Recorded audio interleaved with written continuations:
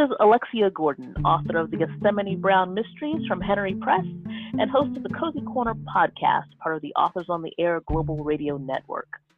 Joining me in the Cozy Corner today is Alison von Rosenvinge, who as D.A. Bartley writes the Abish Taylor Mysteries for Crooked Lane.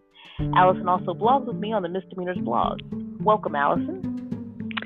Thank you so much for having me, Alexia. This is a blast. So please tell us about your first Abish Taylor mystery, Blessed Be the Wicked. Yes. That is a strange story because I realized that when I look back on writing that, I've always loved mysteries. Always. Like from the time my very first memories of reading a grown-up book was Agatha Christie. This was always my go-to, but I don't think in a million years I would have ever thought I was capable of writing a mystery. They were just what I devoured, and that was what I did. And then there was I guess if I look back on it, a kind of a hard time in my life where my mother, who was eventually died, but was dying of Alzheimer's, and I was traveling back and forth to Utah all the time. And somehow, out of all of these visits, I went and visited. I was back in the state all the time, and I visited this enormous house near where a friend of mine lived because I just needed a break from all of the caregiving. And you, as a physician, I'm sure you deal with this on a daily basis. Those of us who are, mere lay people don't. And I just needed a break, and I went to visit this friend with this enormous empty house, and I guess it stuck in my head. And I came back to New York after a long visit in Utah. And I had this idea of what could happen in an empty house. And I just started writing. And I had no idea where the writing would go. And as I said, this is sort of this a series of unfortunate events is what I sometimes call it, this difficult period. I came back from having seen and cared for my mom, and my daughter ended up with a moderate concussion in a lacrosse game and couldn't listen, couldn't watch anything, couldn't read anything. And she said, "Mom, what are you writing?" And I read to her everything that I had written, which was 7 chapters of what eventually became Blessed Be the Wicked. And then she said, "Well, what happens next?" And I said, "I don't know." And she said, "Well, go write some more." And so for a period of 2 weeks until she could go back to school, we kind of had this routine during the day that I was, making her food and bringing her what she needed. And then I would go write, and then I would read. And by the time she was ready to go back to school, I'd written like 50,000 words. And I'm one of those people who tries to finish what they start. So I did. And then I learned all of the stuff I don't know, which was the first 4 chapters need to be chopped. And actually, what did you think you were doing with this point of view and all the rest of it? But I had something there, and I worked from there. And then we had Blessed Be the Wicked. So how did your final product change from your original conception? Now that was an interesting development, the evolution, really. I think I had really thought I was just going to be writing a classic murder mystery that happened in the state of Utah. It just happened to take place in a place that I know well.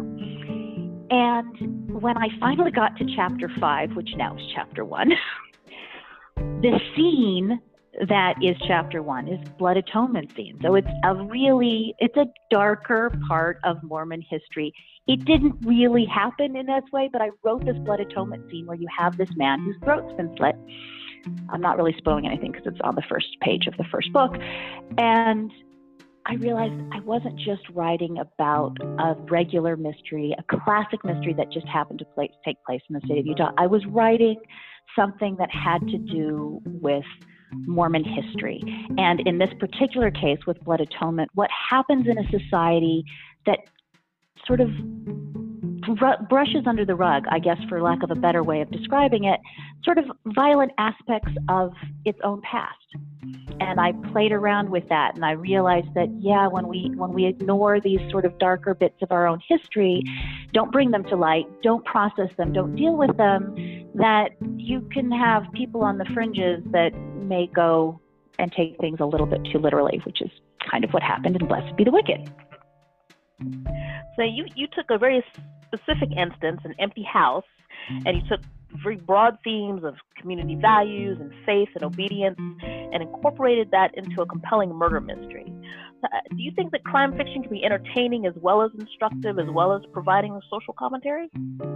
Oh, I hope so. I think it can, and I think it does, and I think there are so many great people out there who are doing exactly that thing. I look at Kelly Garrett, I look at Richie Narvaez, I look at people who are in really wonderful and fun ways that I want to read on the beach or at the poolside, weaving a fun, entertaining puzzle, because I really think at their hearts, I think mysteries are about the puzzling aspect, weaving that into a social background and asking questions about who we are as a community and who I am as a citizen, and do I need to maybe rethink the way that I view myself as a citizen or as part of a community? So yeah, I guess, my answer, not surprisingly, is I think we can do that. And I think that a lot of fiction writers in our genre, in suspense, are sort of taking that up. Even you look at spousal abuse and problems in marriages and things that are dark and difficult things to deal with. And I think we do have some writers who are managing to sort of address them in ways that are perhaps unexpected. Lee Child in Midnight Line with opioid addiction. Fascinating, and a really sort of different take on that. So yeah, there's my long-winded answer, Alexia. That's an excellent answer. Now, you mentioned that you had gone back to Utah to take care of your mother. Your family traces its roots back to Utah before it was even a state. You grew up in the Church of Jesus Christ of Latter-day Saints, also known as the Mormon Church. And the Latter-day Saints have a world-renowned genealogy database because family history is so important. Mm-hmm. So the church, family history, and Utah all play a role in your fiction. So how do you respond when someone asks you if your books are based on real life or real people, or, of course, what they're really asking is, am I in there somewhere? Well, I get the answer is, of course, no. That I haven't. The characters in my books are either far more good or far more bad. But then there are a lot of people in between that are probably more realistic. I think where I try to really be accurate is my history, scriptural references, doctrinal references. That stuff is real. Most of the geography stuff is real. If I say it takes an hour and a half to drive from Ogden to Provo, that's probably about right. That sort of stuff, I feel like all of that needs to be accurate. And then beyond that, it's playing with all the rest of it. And yeah, I do think the Mormon Church is it's a global, powerful, hierarchical organization that makes most of its decisions in private. Now, I don't ascribe any evil intent to that sort of to the organization at all. But as a mystery writer, that's exactly the kind of organization that lends itself to a lot of fun what ifs, I guess. Right. You talked about getting some of the details right, like the driving distances and the church doctrine. You have a doctorate in political science and you're an attorney, which are both research-focused fields. How do you balance including enough research and accurate detail to make your novels believable without including so many technical details that only a political scientist or lawyer would find them interesting? Oh yes, well there you completely hit my Achilles heel. I think certainly for the first book, first for Blessed Be the Wicked, and even for Death in the Covenant, I needed my editor to sort of kind of roll her eyes at me and go, okay, Alison, really, because I think I would find sort of arcane, obscure little topics. And Alexia, I know you have the same capacity to find obscure, arcane topics fascinating and go really deep. And I do need to be pulled back. So I know in Death in the Covenant, which deals with polygamy, I became obsessed with all of the cases that the church brought to the Supreme Court in the 19th century. And I was reading all this case law and I found it fascinating. And my editor was like, yeah, no. And she was right. The fact is, I think most people will find, a drop of something interesting, and it needs to be accurate. I feel like readers are smart. And now I think a lot of readers, I know I do, sometimes if there's something interesting, I'll immediately sort of Google it. It's like, oh, where is this going from? I think we can rely on that and don't need to let my sort of inner really boring nerd go to town for 5 pages on, what the meaning of freedom of, religion means in the United States in the 1870s. No one really wants to read that by the pool. So I am learning. I guess the answer is, have you figured it out? No, I think I fail frequently, but luckily I have enough readers who will say, Alison, why don't you pull it back a little bit? And I'm seeing that they're right, that I don't need to go in and write a dissertation on what X in the Book of Mormon, right? Just one little hint is enough. If it makes you feel better, I've scrapped more than one manuscript with a physician protagonist because it's like a medical textbook instead of a mystery. So it's not just you. You know what, though, Alexia? I think I'd probably like to read that scrapped manuscript. I'd probably find it fascinating. Yeah, you and me, but probably no one else. Yeah, well, okay, maybe not. I don't know. I could do my case law on polygamy in the mid 19th century, and then we have your physician, and or maybe not. And let's talk a little bit about names. I will confess that before I started recording, I asked you how to pronounce your last name. And your main character is named Abish. Can you tell us about that name? Yes, Abish. I love Abish. I love the name Abish. And I knew who she was as soon as I started writing. Her presence was there in a way like I wouldn't have thought really could be, but she didn't have a name. And I knew as soon as I realized she needed a name that I had to find a good name. Now, because I grew up Mormon, I grew up with so many boys who were named either after characters in the Book of Mormon or after Mormon leaders. Like, it was really common for boys to be named after, Brighams, there are Josephs, but there are also many more obscure names from the Book of Mormon. And I didn't know any girls who were named after characters in the Book of Mormon, and there really aren't any female Mormon prophets, so that line is out. So I started flipping through the Book of Mormon searching. I knew there was Sarah, I knew there was a Sariah, and I knew there was Mary, but Sarah and Mary are biblical characters. There are only 3 other women who were named in the Book of Mormon, and Abish is one of them. And as soon as I saw the name Abish, I was like, oh my goodness, that is perfect, because it becomes Abby, it becomes Abs. And she's also kind of got an interesting storyline because she's supposed to be a Lamanite slave who had accepted Jesus Christ, and she helped convert this entire group of non-Christians to Christianity in Central America, as the Book of Mormon story goes. So she is in her own right sort of an interesting character, but I also liked that character being pulled into current day. And given that Abish's father is a professor at BYU of Mormon church history and doctrine, it would make sense that he would give her a religious name. That's a really long-winded answer. Again, wow. No, it's fascinating. It's actually a beautiful name. It is a good name, isn't it? I know. Maybe there will be girls named Abish now. Who knows? Look, there are girls named after Game of Thrones characters, so. True.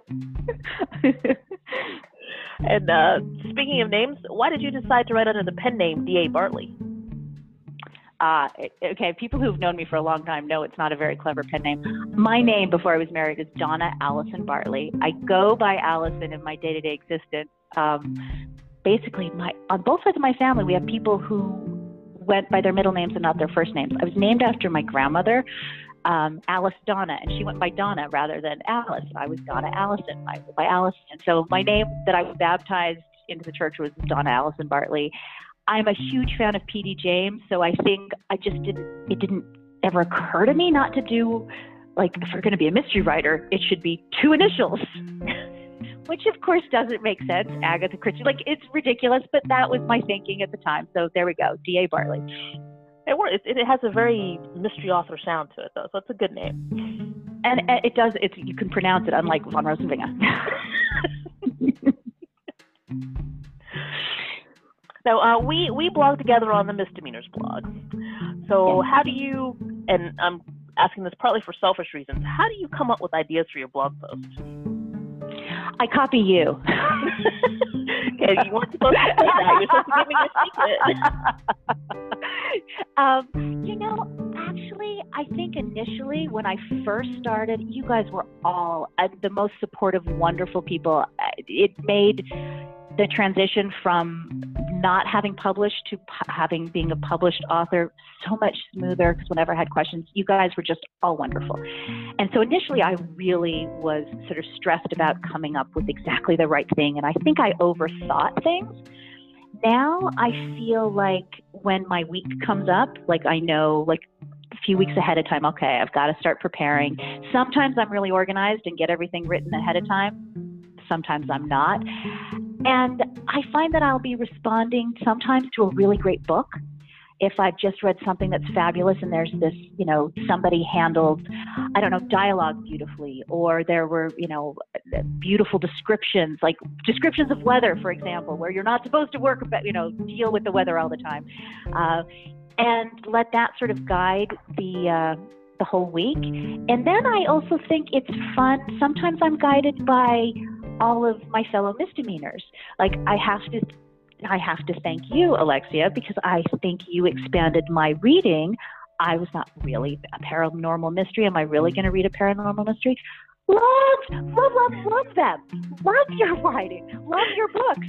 And it was such a nice reminder to go, oh my goodness, I think I know all there is to be about writing. And then you're like, actually, there's a whole world out there that I know nothing about. And it's really fun. And let's go explore. Oh, thank you very much. I don't think I answered your question. I tried.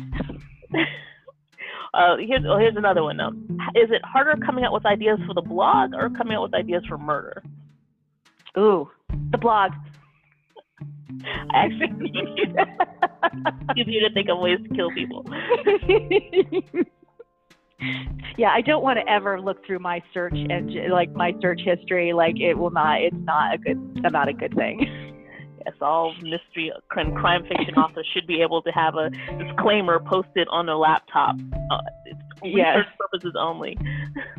Fictional research. Anaphylactic. Exactly. Completely agree. And what can you tell us about your upcoming mystery, Death in the Covenant? This was a fun one. I think it was fun because it wasn't the first. And so I think in the first draft of my first book, I initially was really hesitant to have anybody die. And by the second book, I'm like, oh. So it was much easier to sort of let go of people. Now, having said that, there are some people who it pained me. It was, it wasn't pleasant, and it was unfortunate. So Death in the Covenant was sort of triggered by an article that I read several years ago that was about dating communities in really religious sects. So there was a particularly conservative Jewish sect in Brooklyn, and then they also were looking at Mormons in Utah. So you had these religious communities within particular geographic zones. So they were dating communities. And in the case of Utah, and in both religions were very much focused on marriage and family. So this is why the writer of this particular article sort of was comparing the two. And what struck me was that, as of I think 2015, 2016, I'm not sure on the date, but either 2015 or 2016, for every 100 marriageable age young men in Utah, there were 150 young women, which is quite an imbalance. Yeah. And I remember growing up before the internet, where we heard all sorts of stories explaining why polygamy happened. And as I read this article, I'm like, oh my goodness, this sounds a lot like one of the reasons we were given for polygamy. And it just sort of went from there. And it's kind of, it is completely imagination. I will say that this is my own imaginings and a little bit out there, but it was actually a blast to write and to play around with some of the crazy theories there were for polygamy. Oh. And when is Death in the Covenant available? August 13th. Oh, it's coming up soon. It is coming up soon. Yes, I now I do have hard copies. They just were delivered, I think, a week ago. So the books actually have been printed. That's very exciting. And where can readers find you and your books? I say everywhere. I think indie books, Amazon, Barnes and Noble, and there are all the Kindle versions and all the rest of it. So I don't think they should be hard to find. I hope they're not hard to find. And can readers connect with you on social media? Yes, I have. My website is dabartley.com, and I have a Facebook page. And I am not as good at Twitter as some are, but I try. I'm there, and I also have. I think I've got a link to my Instagram is Alison but if you go to my webpage, everything is laid out as one does these days. Excellent. Hey, well, thank you very much for joining me in the Cozy Corner, Alison. Thank you, Alexia. Actually, this was really nice. You're a great interview. This was fun. Thank you. And my guest today was Alison von Rosenvinge, who writes the Abish Taylor Mysteries as D.A. Bartley. I'm Alexia Gordon, author of the Gethsemane Brown Mysteries. Thank you all for joining Alison and me in the Cozy Corner. Until next time, goodbye.